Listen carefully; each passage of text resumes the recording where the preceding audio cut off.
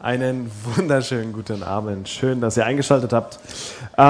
Wir befinden uns wieder in unserem Format FCG Interaktiv und ich freue mich, euch heute hier begrüßen zu dürfen. Mein Name ist Mario, neben mir sitzt wie immer Markus. Und FCG Interaktiv ist unser Format, in dem wir uns verschiedenen biblischen Fragestellungen, verschiedenen biblischen Themen stellen. Und die eine Sache, ein Thema, in der wir jetzt schon eine ganze Weile drin sind, ist die Einführung ins Alte Testament. Und da sind wir die letzte Woche die ersten 5 Bücher Mose durchgegangen. Und Markus, magst du uns da vielleicht nochmal ganz kurz mit reinnehmen? Was haben wir die letzten Wochen und Monate fast schon, was haben wir uns da so angeschaut? Also was ein bisschen hilft, ist, denke ich, so ein grober Überblick, generell Alte Testament, dann nochmal zu schauen, wie ist das aufgeteilt. Da haben wir die ersten 5 Bücher Mose, die hast du schon genannt. Das wird das Gesetz genannt oder die Tora, ganz wichtig. Und danach kommen ein paar Geschichtsbücher. Und es ist Josua, Richter, Ruth, Samuel. Da fallen euch dann noch andere ein, Könige, Chronik, Esra, Nehemia und Esther. Das sind Bücher, die allgemein die Geschichte beschreiben, was so passiert ist. Und also Geschichte Israels, wo Mose stirbt, beginnt die Landnahme, Einzug ins verheißene Land nach Kanaan. Und dann wird da einfach beschrieben, wie es dann weitergeht. Also bis zur Verbannung ins Exil und so. Also wird da auch, viele Jahrhunderte werden da abgedeckt. Und dann gibt es im Alten Testament noch 2 große Blöcke. Einmal sind es die poetischen Bücher, da haben wir die Psalmen, die sogenannte Weisheitsliteratur, Sprüche, Prediger, Hiob und dann auch noch das Hohelied, also poetische Bücher. Und dann der letzte große Block sind die prophetischen Bücher oder die Propheten. Da haben wir die großen Propheten, Jesaja, Hesekiel und Jeremia und dann 12 kleine Propheten. Die kennt man meistens nicht, aber ein paar zumindest. Werden wir noch ein paar kennenlernen. Hosea, Joel, Amos. Jona kennt man auf jeden Fall. Genau, Jona. Und da gibt es noch die Klagelieder und das Buch Daniel, die da so auch dazugehören. Und die Zeitspanne für diese ganzen Bücher ist so knapp 1000 Jahre, circa. Und das ist immer so ein grober Überblick über das Alte Testament. Und den ersten großen Block haben wir abgeschlossen, die ersten 5 Bücher Mose. Und der zweite größere Block sind jetzt die Geschichtsbücher. Und da starten wir heute mit Josua. Genau, du hast gesagt, Josua ist heute unser erstes Thema. Und wir möchten uns da auch nochmal ein bisschen mit hineinversetzen, so worum ging es da, wie ist die Gliederung und so. Und vielleicht magst du uns da auch nochmal mit reinnehmen. Wir haben ja in den letzten Wochen immer damit gestartet, dass es in der Regel pro Buch dann auch einen Schlüsselvers gab. Und vielleicht hast du heute auch einen für uns dabei. Also grobe Gliederung ist bei Josua nicht ganz so kompliziert. Da hat man die Eroberung, also geht es darum, die Eroberung vom Land Kanaan, das sind die ersten Kapitel 1 bis 12 und dann gibt es die Aufteilung, Kapitel 13 bis 24, also wie das Land aufgeteilt worden ist. Rein geschichtlich gesehen hat das Ganze so circa 1400 nach Christus stattgefunden, vor Christus stattgefunden. Und ein Schlüsselvers lese ich euch vor, Josua 21. So hat der Herr Israel das ganze Land gegeben, das er geschworen hatte, ihren Vätern zu geben. Und sie nahmen es ein und wohnten darin, und der Herr gab ihnen Ruhe ringsum, Herr, ganz wie er ihren Vätern geschworen hatte. Und keiner ihrer Feinde widerstand ihnen, sondern alle ihre Feinde gab er in ihre Hände. Es war nichts dahin gefallen von all dem guten Wort, das der Herr dem Hause Israel verkündigt hatte. Es war alles gekommen. Und zeitlich gesehen, also das Versprechen zu Abraham und dann auch die Landnahme, da sind auch einige Jahrhunderte vorbei gewesen. Also allein wenn wir an Ägypten denken, die Zeit, wie lange Israel in Ägypten war, waren 400 Jahre. Und jetzt erfüllt Gott sein Versprechen, das er Abraham gegeben hatte. Und seine Nachkommen können in dem Land einziehen und leben. Ja. Gibt es sowas wie, du hast gerade davon gesprochen, worum es da inhaltlich jetzt ein Stück weit geht, gibt es aber, also könntest du das in so gewisse Schlüsselthemen oder sowas aufgreifen, das irgendwie aufschlüsseln für uns? Ganz allgemein ist, glaube ich, ein Schlüsselthema bei Josua, dass Gott versorgt. Also Gott hält seine Zusagen und er versorgt, also er erfüllt seine Verheißungen, er ist treu. Also das Land wird erobert, wird aufgeteilt, so wie er es versprochen hatte. Ich zeige euch mal ein Bild über die Landverteilung. Also da haben die 12 Stämme Israels gibt es ja, und dann genau könnt ihr mal sehen, wie das Land aufgeteilt worden ist. Was da interessant ist, ist inwieweit jetzt ein bisschen schlechter, da gibt es einen großen Block Manasse und dann auch Ephraim. Und wer genau aufgepasst hat, weiß, Manasse und Ephraim sind gar nicht die Kinder von Jakob, der Vater der 12 Stämme, sondern Josef ist da der Vater. Und ein Stamm fehlt da auch, das ist Levi, der hat kein Land bekommen. Und also eigentlich hat Josef, also seine Nachkommen, also Josef hat zweimal Land bekommen, also Manasse einmal und dann Ephraim auch nochmal, und Levi hat nichts bekommen, weil die Leviten für den Tempeldienst zuständig sind und dann auch durch den Tempeldienst versorgt worden sind. Also Levi bekommt da kein Land. Und, aber das ist, darum geht es dann, wenn man davon spricht, wie das Land verteilt worden ist. Jeder Stamm hat seinen Bereich bekommen, wofür man zuständig war. Und da hat Gott seine Zusagen gehalten. Und das ist so ein Schlüsselthema dann in Josua, die Landvergabe, wer welches Land bekommen hat. Und ein weiteres Schlüsselthema ist Gehorsam, dass Gott wirklich Gehorsam einfordert, Gehorsam gegenüber Gottes Geboten extrem wichtig ist. Da gibt es eine sehr dramatische Geschichte, Josua 7, von einem Mann namens Achan. Also Gott hatte da klare Regeln, was bei der Landnahme passiert, also gegeben. Was, zum Beispiel durfte man keine Wertgegenstände für sich in Besitz nehmen, erobern und so weiter, was normalerweise bei Krieg, also wenn du Wertgegenstände, wenn du ein Land eroberst und dort sind Wertgegenstände, dann nimmst du die in deinen Besitz. Aber das hatte Gott verboten. Und Achan hat trotzdem da was, sag ich mal, mitgehen lassen, und er und seine ganze Familie wurden dafür bestraft, wurden getötet, weil er sich nicht an Gottes Anweisungen gehalten hatte. Und das ist auch ein Thema, dass Gott Gehorsam einfordert und sagt, hey, das, was ich euch auferlegt habe, das sollt ihr auch halten. Und ein weiteres großes Thema ist dann der Bann, der an den Kanaanitern vollstreckt worden ist. Ich weiß nicht, ob du schon mal den Begriff Bann so gehört hattest. Also ist da ein großes Thema, und da steigen wir mal eine längere Textstelle ein, die lese ich euch mal vor, dass Sie so ein bisschen mit hineinkommen, was damit gemeint ist. 5. Mose 7, 1-5. 1-8 lese ich euch vor. Wenn der Herr, euer Gott, euch in das Land bringt, das ihr nun erobern werdet, wird er viele Völker vor euch vertreiben. Die Hethiter, die Girgashiter, die Amoriter, die Kanaaniter, die Perisiter, die Hiviter und die Jebusiter, 7 Völker, die alle größer und mächtiger sind als ihr. Wenn der Herr, euer Gott, sie euch ausliefert und ihr sie besiegt, sollt ihr sie vernichten. Schließt keine Verträge mit ihnen, verschont sie nicht, heiratet nicht in ihre Familien ein, verheiratet eure Töchter nicht mit ihren Söhnen oder eure Söhne nicht mit ihren Töchtern, denn sie würden eure Kinder dazu bringen, sich von ihm abzuwenden und andere Götter zu verehren. Dann aber würde sich der Zorn des Herrn gegen euch richten und euch schnell vernichten. Reißt stattdessen ihre Altäre ein und zertrümmert ihre heiligen Säulen. Schlagt ihre Aschera-Pfähle in Stücke und verbrennt ihre Götzenbilder, denn ihr seid ein heiliges Volk für den Herrn, euren Gott. Von allen Völkern der Erde gehört ihr als Volk dem Herrn, eurem Gott. Der Herr hat euch nicht erwählt und hält an euch fest, weil ihr größer oder bedeutender wärt als die anderen Völker. Ihr seid sogar das unbedeutendste aller Völker, sondern weil er euch liebt und weil er das Versprechen halten wollte, das er euren Vorfahren mit einem Eid gegeben hatte. Aus diesem Grund hat er euch mit großer Macht aus Ägypten geführt und euch aus der Sklaverei des Pharaos, des Königs von Ägypten, befreit. Und dann nochmal eine weitere Stelle, Josua 6, 20-21. Die Priester bliesen die Hörner. Als die Israeliten das hörten, schrien sie so laut sie konnten, da stürzten die Mauern Jerichos zusammen und die Israeliten drangen geradewegs in die Stadt ein und eroberten sie. Alles, was darin war, Männer, Frauen, Junge und Alte, Rinder, Schafe, Ziegen und Esel, alles wurde vernichtet. Puh, das sind ganz schön harte Bibelstellen, ne?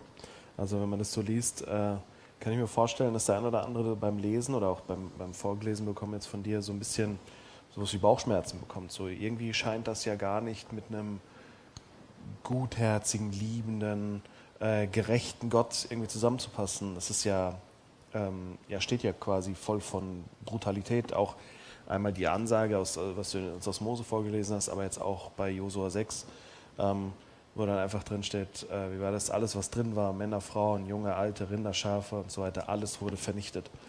Hört sich schon sehr brutal an. Wie passt das denn zusammen? Ja, es hört sich an wie wie einfach ein Gemetzel. Ne? Ja, genau. Einfach platt machen, alles, ohne Gnade. Ja, wie passt das zu einem liebenden, einem guten, einem gerechten Gott? Da muss sich ein bisschen ausholen. Also Gott wird uns in der Bibel grundsätzlich als gut und gerecht und liebevoll dargestellt. Wir haben auch ganz viele Stellen, dass er sagt, ich bin ein Gott, der sich um die Schwachen kümmert, um die Witwen, um die Waisen. Er gab auch Israel ganz klare Anweisungen, wie man sich im Krieg normalerweise zu verhalten hat. Da lese ich euch mal eine Stelle vor, 5. Mose 20. Zieht ihr gegen eine Stadt, um sie anzugreifen, dann macht den Bewohnern zunächst ein Friedensangebot. Wenn sie eure Bedingungen annehmen, euch die Tore öffnen, sollen alle Einwohner der Stadt Zwangsarbeit für euch leisten. Weigern sie sich jedoch, Frieden mit euch zu schließen, rüsten sich zum Kampf, dann sollt ihr die Stadt angreifen. Wenn der Herr, euer Gott, sie in eure Hand gibt, sollt ihr alle Männer der Stadt töten. Doch die Frauen und Kinder, das Vieh und die übrige Beute, die ihr in der Stadt findet, dürft ihr behalten. Diese Beute eurer Feinde, die der Herr, euer Gott, euch gegeben hat, dürft ihr genießen.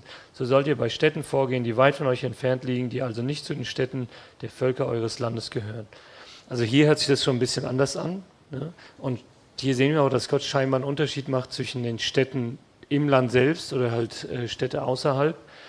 Wir haben auch noch ein paar andere Beispiele, dass Gott gnädig ist, zum Beispiel die Geschichte von Jona. Er soll nach Ninive gehen, dort predigen, damit sie umkehren, damit Gott sein Gericht nicht schickt. Auch die Regel, die Gott aufgestellt hat, Auge um Auge, Zahn um Zahn, die bedeutet jetzt nicht, wenn du mir einen Zahn ausschlägst, soll ich auch einen ausschlagen, sondern geht es darum, wenn du eine Strafe ahndest, dann soll das Strafmaß nie höher sein als das, was tatsächlich getan werden muss. Also der Wert muss der gleiche sein, wie man hier jemanden bestraft. Da sehen wir, also Gott ist gerecht, also da soll das Strafmaß auch stimmen. Oder Gottes Urteil ist auch niemals launisch. Bei der Geschichte von Abraham, Sodom und Gomorra, Gott lässt mit sich handeln in dem Sinne, dass er, hey, wenn es 10 Gerechte gibt, dann werde ich die Stadt verschonen und so weiter. Und er handelt nicht einfach willkürlich, das passt mir nicht, da hat jemand sein Essen anbrennen lassen und jetzt muss die Person sterben oder so. Also das sehen wir in der Bibel auf jeden Fall. Das sieht man, wie Gott auch mit anderen Nationen umgeht. Und das mal so grundsätzlich, dass Gott gut, gerecht, liebevoll ist und auch einen Sinn, also einen starken Sinn für den Schwachen hat, für die Unterdrückten. So wird uns Gott in der Bibel auf jeden Fall dargestellt. Ja, das ist klar, das verstehe ich auch. Trotzdem fragt man sich doch dann, wie passt diese Geschichte, dieser Landnahme dann mit rein, also diese Vollstreckung des Banns, wir haben vorhin davon gesprochen, wie ist die einzuordnen? Ja, für uns fühlt sich das irgendwie zu brutal, zu unnötig an. Und wenn wir jetzt noch mal ein bisschen überlegen, aus unserer Perspektive, also die Grundlage für unser Handeln sind Gottes Gebote. Gott sagt, du sollst nicht töten, du sollst nicht morden und daraus ergibt sich eine Pflicht für uns, also eine moralische Pflicht, sagt man. Das darf man und das darf man nicht. Diese Gebote spiegeln Gottes Charakter wider, also es schützt das Leben, er ist der Schöpfer des Lebens und sind für uns verpflichtend. Geben uns auf der einen Seite Rechte, also ich darf nicht einfach dein Leben antasten, ne, das ist ein Recht, das bekommst du von Gott. Und andererseits auch Pflichten, ne? Also ich darf dir nicht einfach wehtun, darf dich nicht einfach töten. Also du hast ein Recht und ich habe auch eine Pflicht, dieses Recht einzuhalten. Bei Gott ist es allerdings ein bisschen anders. Er unterliegt diesen Pflichten nicht, so wie wir sie unterliegen. Jetzt mal ein Beispiel angenommen, bei mir zu Hause bricht jemand ein und dann haut er ab und ich laufe dem hinterher und weil ich so sauer auf den bin, schlage ich ihm den Schädel ein, ne? Also bringe die Person um. Das wäre in Deutschland Mord. Ne? Das wäre jetzt auch nicht irgendwie Notwehr oder sowas, sondern wäre einfach aus Rache oder wie auch immer. Wir würden schon sagen, na gut, der hat es ein bisschen provoziert, aber ich dürfte das nicht machen. Das wäre eine Straftat. Und ich würde zu Recht bestraft werden, wenn ich ihn so behandle. So, Gott unterliegt diesem Verbot in dem Sinne nicht. Warum nicht? Ja, weil er der Schöpfer dieser Welt ist. Also er kann Leben geben und er kann Leben auch nehmen, wie er es entscheidet. So, das hört sich jetzt auf den ersten Blick nach Willkür an. Gott sagt, oh ja, nee, der kann jetzt mal weg und der kann bleiben. Da müssen wir im Hinterkopf behalten, dass Gottes Charakter gut, gerecht und liebevoll ist und dass er nicht willkürlich handelt. Also er nimmt nicht einfach jemandem das Leben, ich habe es vorhin gesagt, weil er das Essen hat anbrennen lassen. Ne? So, der Mario, von dem habe ich genug, weg mit ihm. Aber wenn Gott der Meinung ist, dass meine Lebenszeit jetzt um ist und mein Leben beendet, dann ist das kann er das als Schöpfer. Also das ist sein Recht. Und wenn er der Meinung ist, ich sollte bestraft werden für etwas, was ich falsch gemacht habe, dann, also er ist der Richter und er ist der Schöpfer, das ist sein Recht, das er ausüben kann an der Stelle. Wenn wir jetzt nochmal zu den Kanaanitern zurückkommen, oder zu den Leuten da in Kanaan, Gott hat das Recht, das Leben der Kanaaniter zu nehmen oder zu erhalten. Dann müssen wir einfach mal so ganz allgemein an der Stelle festhalten. Okay, jetzt hast du davon gesprochen, dass Gott das Recht hat, das zu tun. Menschen aber unterliegen ja diesen Rechten und Pflichten, wie du vorhin beschrieben hast. Jetzt aber so, wenn wir diese Geschichte anschauen, dann hat Gott ja selbst nicht eingegriffen und die Kanaaniter ausgelöscht oder wie auch immer, sondern die Soldaten, also die israelitischen Soldaten mussten das ja quasi durchführen. Ist das dann nicht auch sowas wie Mord? Wie so ein Auftragsmord. Ja. Nehmen wir mal unsere Bundesrepublik Deutschland. Es gibt einen Haftbefehl gegen XY und Polizeibeamte holen dann diese Person zu Hause aus dem Wohnzimmer raus und bringen sie in das Gefängnis. Da würden wir sagen, hey, also wenn du und ich das machen würden, ne, würden wir sagen, hey, das ist Kidnapping, Freiheitsberaubung, da würden wir auch ins Gefängnis für kommen. Du kannst nicht einfach jemanden von zu Hause aus abholen und einsperren. Ne? So, die Polizeibeamten handeln aber im Auftrag des Staates oder also durch einen Richter befugt. Und da ist es dann keine Freiheitsberaubung, sondern mal angenommen, der Haftbefehl ist korrekt und das ist alles so ordentlich, wie es sein soll, machen sich diese Beamten nicht straffällig, sie handeln in der Autorität des Staates, also bekommen ihre Autorität vom Staat. Und ähnlich kann man das vielleicht hier sehen, dass Israel von Gott beauftragt worden ist, das hier durchzuführen. Also sie handeln auf den Befehl Gottes und deshalb trägt auch Gott die Verantwortung dafür. Wir sehen das später in der Geschichte Israels ähnlich. Wenn Israel ins Exil gebracht wird, also nach Babylon, handelt der König, also handelt Babel auch im Auftrag Gottes. Ob das denen bewusst war, ist noch eine andere Frage, aber also Gott beauftragt sie sozusagen. Und in dem Fall ist es auch hier, Gott gibt ein Gebot, das und das sollt ihr machen. Und ohne Gott wäre das Gebot falsch, also dürften sie das nicht einfach ausführen, aber weil es Gott ihnen aufgetragen hat, ist es an der Stelle verpflichtend.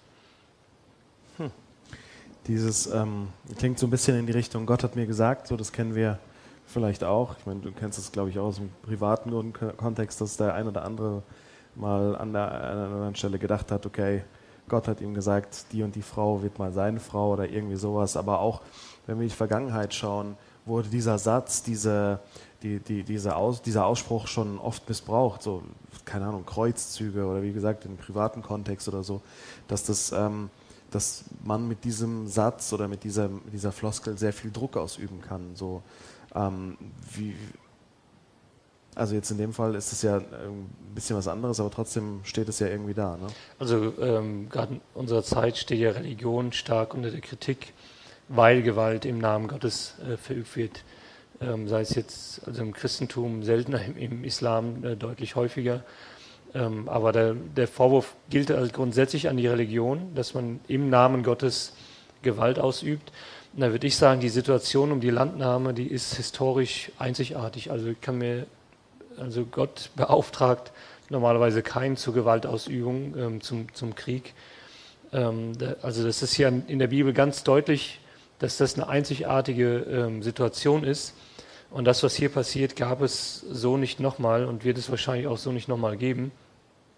Denn was hier unter Bann, also wir hatten es hier ganz am Anfang Bann genannt, was hier unter Bann beschrieben wird, ist Gottes Strafgericht an unterschiedlichen Völkern. Also es ist nicht einfach nur so, dass Gott sagt, hey, das ist euer Land, geht da rein, da sind ein paar Leute drin, die passen mir nicht, mach die mal weg. Ne? Also so, wie wenn du auf den Campingplatz gehen willst und sagst, hey, der Stellplatz, der mir gefällt, der ist voll und dann verprügelst du die Leute. Ne? Das ist nicht, sondern was wir hier bei Israel sehen müssen, dass Gott Israel beauftragt, sein Gericht zu vollziehen. Also Gottes Strafgericht an unterschiedlichen Völkern. Und dieses Strafgericht hat Gott auch schon lange vor angekündigt. Ich lese uns eine Stelle vor aus 1. Mose 15.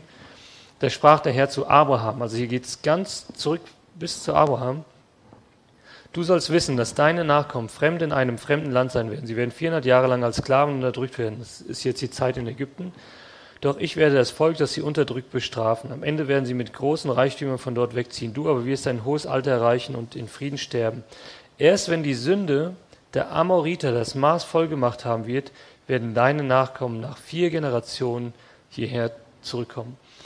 Also mit anderen Worten, Gott sagt, hey, die Amoriter, die haben viel Schuld mir gegenüber auf sich geladen, aber er lässt nochmal 400 Jahre ins Land gehen, und weil einfach er sagt, hey, also mit anderen Worten, er gibt noch die Chance für die Umkehr, und weil oder wie es heißt, ihre Verdorbenheit noch nicht einen wirklich nicht mehr tolerierbaren Punkt erreicht hat, so viel Zeit lässt Gott verstreichen, und dann spricht der Gericht. Also hier sehen wir diesen gnädigen Gott. Gott handelt nicht willkürlich, Gott handelt nicht aus einer Kurzschlussreaktion, sondern er lässt 400 Jahre ins Land gehen, und 400 Jahre ist wirklich eine Menge Zeit. Und um den Amoritern die Chance zu geben, umzukehren, und dann spricht der Gericht. Also hier sehen wir den gnädigen Gott, und erst 400 Jahre später führt Gott seine Strafe aus, 5. Mose 9. Er lässt euch ihr Land nicht erobern, weil ihr so rechtschaffen aufrichtig seid. Der Herr, euer Gott, wird diese Völker aufgrund ihrer Verkommenheit vor euch vertreiben und um den Eid zu erfüllen, den er euren Vätern Abraham, Isaak und Jakob geleistet hat. Also aus Gottes Perspektive haben die Völker, die Amoriter, Kanaaniter und die wir vorhin gesehen hatten, Gottes Urteil über sich selbst gebracht. Die Art und Weise, wie sie gelebt haben, die Dinge, die sie gemacht haben. Und wir reden hier über Sachen wie Kinderopfer und so weiter, wo Gott sagt, hey, das ist nicht tolerierbar, das muss ich bestrafen. Und Israel ist dann sein Werkzeug, um sie zu bestrafen. Also Israel war lediglich das Instrument für die Strafe. Genauso, hat sie vorhin gesagt, wie Babylon das Instrument Gottes war, um dann Israel später zu bestrafen. So ganz allgemein betrachtet kann ich das gut verstehen, also kann ich verstehen, was du sagst, aber dieser Punkt mit den Kindern, der lässt mich irgendwie da an der Stelle nicht ganz los. Gott lässt hier ja auch unschuldige Kinder töten, und auch das steht dann irgendwie da und fühlt sich an, als ob das irgendwie nicht passt. Ja, das fühlt sich auf jeden Fall so an, ne? Also will man sich gar nicht vorstellen. Und diese Anordnung mit den Kindern, die ist auch wirklich nur speziell auf die Landnahmen. Also ich hatte ja vorhin einen kurzen Abschnitt vorgelesen aus den Kriegsgesetzen, da war sowas nicht erlaubt. Aber warum hier so hart? Muss man sich fragen, warum so hart? Und das ist auch mit einem Punkt, der dem Christentum vorgeworfen wird, dass der Gott des Alten Testaments blutrünstig ist und einfach viel zu hart ist, im Gegensatz zu Jesus. Warum so hart? Also Israel kommt in das verheißene Land, und wir erinnern uns, beim Buch Levitikus kam es am stärksten raus, diese Trennung zwischen heilig und unheilig, rein und nicht rein. Und Gott sagt zu Israel, hey, also die Völker, die dort sind, die muss ich bestrafen, und er möchte sicherstellen, dass überhaupt keine Vermischung zwischen Israel, Kanaanitern, Amoritern und so weiter überhaupt möglich ist. Also damit sich Israel gesund entwickeln kann, also das ist jetzt ein theologisches Argument, ist das Urteil einfach so hart, und deswegen müssen alle getötet werden. Also damit es überhaupt keine Chance gibt, dass da irgendwie eine Vermischung stattfinden kann. Nehmen wir nochmal die Geschichte mit Achan und seiner Familie. Die ganze Nation leidet darunter, was Achan gemacht wird. Also ganz Israel wird bestraft, weil er ein bisschen Gold mitgenommen hat. Und da sehen wir, also Achan und auch seine Familie werden gesteinigt, weil er etwas mitgenommen hatte. Und da sehen wir, dass Achan auch bestraft wird, ganz Israel, und dass der Bann, also der hier an den Völkern also den Kanaanitern und so weiter vollzogen wird, dass das Gott extrem wichtig war, und damit halt keine Verbindung von Israel zu einer anderen Nation hergestellt werden kann an der Stelle.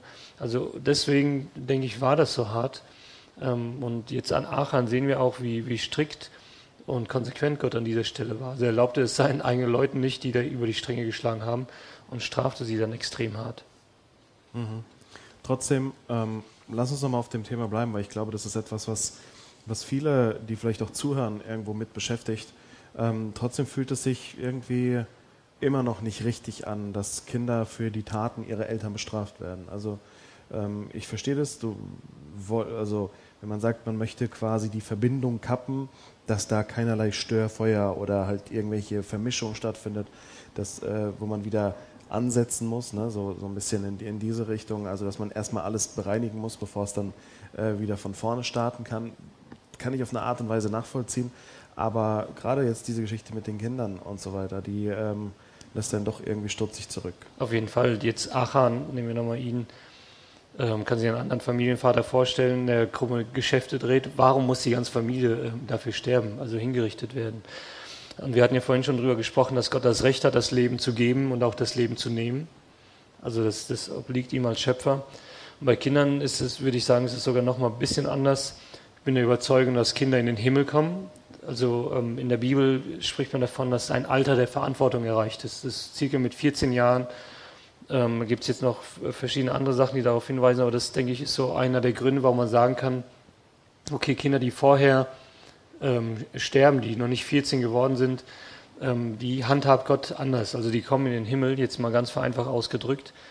Und also sie sind für ihre eigenen Taten noch nicht verantwortlich, beziehungsweise müssen auch nicht gerade stehen für das, was andere getan haben. Und wenn wir das mal voraussetzen, dass die Kinder von Achans Familie und von den ganzen Nationen, wo die Kinder auch gestorben sind oder getötet worden sind, dass sie in den Himmel kommen, dann müssen wir sagen, okay, ihnen ist dann insgesamt betrachtet nichts Falsches oder nichts Böses passiert. Also wenn aus Gottes Perspektive er sagt, okay, gut, sie sterben, aber er weiß, sie kommen in sein ewiges Reich, denn dann ist aus Gottes Perspektive an ihnen dann nichts Falsches oder Böses passiert. Wohlgesagt aus Gottes Perspektive. Aus unserer Perspektive fühlt sich das vielleicht nicht ganz richtig an, beziehungsweise wir sind auch nicht in der Situation, dass wir sowas autorisieren dürften oder zu jemandem sagen, hier, guck mal, deinem Kind geht es jetzt besser, ne? Also gut, dass es umgebracht worden ist. Also da ist immer noch ein Unterschied zwischen Schöpfer und Geschöpf, aber jetzt rein theologisch, wenn wir darüber nachdenken, okay, ist hier Unrecht geschehen aus Gottes Perspektive, den Kindern gegenüber nicht. Und insgesamt können wir uns ja fragen, wen hat Gott hier bei dem Bann falsch behandelt? Also an wem wurde tatsächlich etwas Unrechtes getan? Die kanaanitischen Erwachsenen, sie wurden nicht falsch behandelt, sie bekamen die Strafe, die Gott ihnen angekündigt hatte, und er gab ihnen viel Zeit, Dinge zu ändern, haben sie nicht gemacht. Die Kinder wurden aus Gottes Perspektive nicht falsch behandelt, sie kamen in den Himmel, und wohl am ehesten die Männer, die das ausführen mussten. Ich stelle mir das sehr schlimm vor eigentlich, also was die da machen musste, kleine Kinder und ihre Mütter umbringen. Jetzt kann man spekulieren, vielleicht war das Leben damals so hart, dass denen nicht groß auffiel, wie auch immer. Personen wie Josua, die wurden als Helden gefeiert und niemand beschuldigte sie. Also wir waren nicht dabei. Vielleicht hat Gott auch auf eine andere Art und Weise eingegriffen. Aber ich denke mal, theologisch kann man sich das schon so erklären, dass Gott hier an niemandem etwas Unrechtes getan hat und am Ende des Tages etwas hat vollstrecken lassen, was ihm als Schöpfer zusteht. Ja, es ist schon eine sehr harte eine sehr harte Geschichte, beziehungsweise eine harte Passage aus der Bibel. Und, also ähnlich ist es ja mit dem Problem des Bösen. Warum lässt Gott das Böse zu in der Welt, wenn wir an einen lieben und gerechten Gott glauben? Warum lässt er zu, dass Leute wie Adolf Hitler oder jetzt den Krieg in der Ukraine, dass sowas möglich ist? Ne? Wie passt das mit einem liebenden Gott zusammen, das Leid in der Welt? Und da muss man auch gucken, also du kannst das eine theologisch oder philosophisch erklären, aber das hilft einem nicht, der emotional daran leidet. Also philosophisch ist das Argument, es gibt Leid in der Welt, also kann es keinen Gott geben. Das hat man vor, 30, 40, 50 Jahren erledigt. Das gebraucht kein Mensch mehr, weil man weiß, okay, gut, wir sind nicht in der Lage, alle Wahrscheinlichkeiten zu berücksichtigen. Es ist möglich, dass Gott Gründe haben kann, um Böses auch zuzulassen, freie Wille und so weiter. Aber trotzdem ändert das nicht das emotionale Problem, wenn du selbst Schicksalsschläge erlitten hast, durch die Gewalt von anderen vielleicht. Das eine ist, das sich theoretisch erklären zu können, das andere ist, wie gehst du damit als Mensch um? Und ähnlich ist es vielleicht hier. Es ist eine, sich das theologisch herleiten zu können, hey gut, da wurde an keinem irgendwie Unrecht getan, aber das andere ist es dann doch auch emotional zu verarbeiten, hey, gab es ja keine andere Lösung. Ne? Und, aber diese Geschichten verdeutlichen halt dann doch irgendwie folgenden Punkt auf eine sehr brutale Art und Weise: Sünde ist in Gottes Augen schlimm, nicht tolerierbar.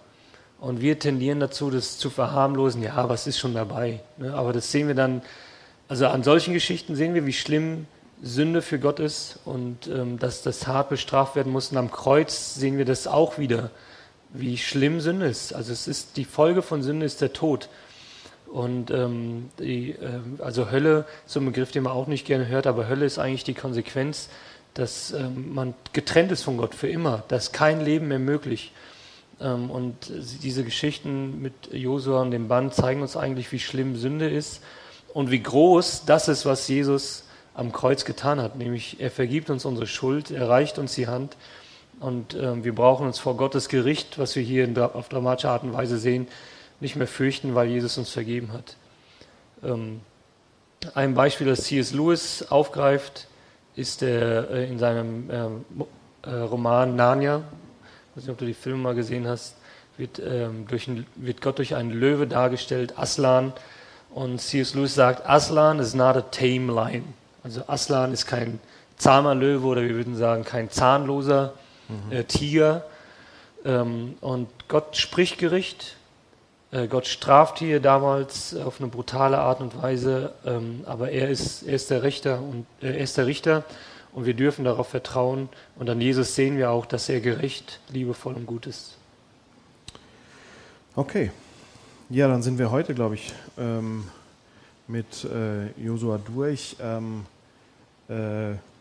Bleibt auf jeden Fall einfach eine schwierige Stelle. In meinen Augen ist einfach immer wieder schwer, sowas dann einfach rein emotional nachzuvollziehen. Theologisch verstehe ich das an einer oder anderen Stelle und das ist auch nochmal wichtig an dieser Stelle zu sagen, es geht jetzt rein um den theologischen Blick auf diese Geschichte. Ne? Hier keine Verharmlosung, aber du hast genau. Im Alten Testament, nehmen wir mal die Sintflut, ist ja auch, also für mich ist es an der Stelle dann schon eine Vertrauensfrage, zu sagen, okay, ich verstehe nicht ich verstehe das insgesamt nicht zu 100%, aber in Jesus sehe ich einfach, wie sehr uns Gott liebt und wie viel Jesus bereit war, auf sich zu nehmen, damit wir gerettet werden können. Ich würde mir wünschen, nehmen wir mal die Geschichte von der Sintflut oder auch hier den Bann, dass es da eine andere Lösung hätte geben können. Ne? Aber dann, das bleibt ein Vertrauensschritt. Gott ist Schöpfer, er ist Gott, ich nicht. Und ich vertraue darauf, dass das so die beste Lösung war, die es wohl gab. Und an Jesus sehe ich einfach, wie sehr uns Gott liebt. Und das ist das, worauf ich mich dann konzentriere an der Stelle. Okay, du hast gesagt, umso größer wird Gottes Gnade durch Jesus sichtbar. Und an die Geburt Jesu und an das, was Jesus für uns getan hat, möchten wir uns jetzt in den nächsten Wochen, nämlich rund um Weihnachten, erinnern. Wir gehen da jetzt auch mit FCG Interaktiv in eine Weihnachtspause. Das heißt, wir sehen uns dann erst wieder in 4 Wochen. Kann sein, ja, irgendwann im Januar. Also einmal fällt es dann aus, genau, in 4 Wochen dann wieder. Das heißt, in der Zeit sind wir dann jetzt erstmal raus. Trotzdem die herzliche Einladung an euch zu Hause, die ihr rund um Frankenthal zuschaut. Wenn ihr jetzt von weiter weg zuschaut, ist ein bisschen schwierig. Es wird auch dieses Jahr wieder an Weihnachten Veranstaltungen geben, sowohl am 24., also am Heiligabend, da wird es ein Kindermusical geben, und am 25. wird es auch nochmal einen Gottesdienst gestaltet von der Jugend geben, also ein erster Weihnachtstag Gottesdienst. Und da seid ihr herzlich eingeladen. Wenn ihr dazu Infos braucht, schaut gerne auf unserer Homepage vorbei. Da sollte der Flyer jetzt zu finden sein. Und ansonsten schreibt uns gerne auf info@fcg-frankenthal.de, wenn ihr Fragen habt, wenn ihr Anliegen habt, für die wir beten können. Und ansonsten danken wir euch fürs Zuschauen, fürs Einschalten. Hoffen, ihr habt eine tolle Weihnachtszeit, eine ganz gesegnete Zeit bei allem, was ansteht. Und ansonsten sehen wir uns dann spätestens in 4 Wochen wieder. Ja. Tschüssi. Dann macht's gut. Bis dann.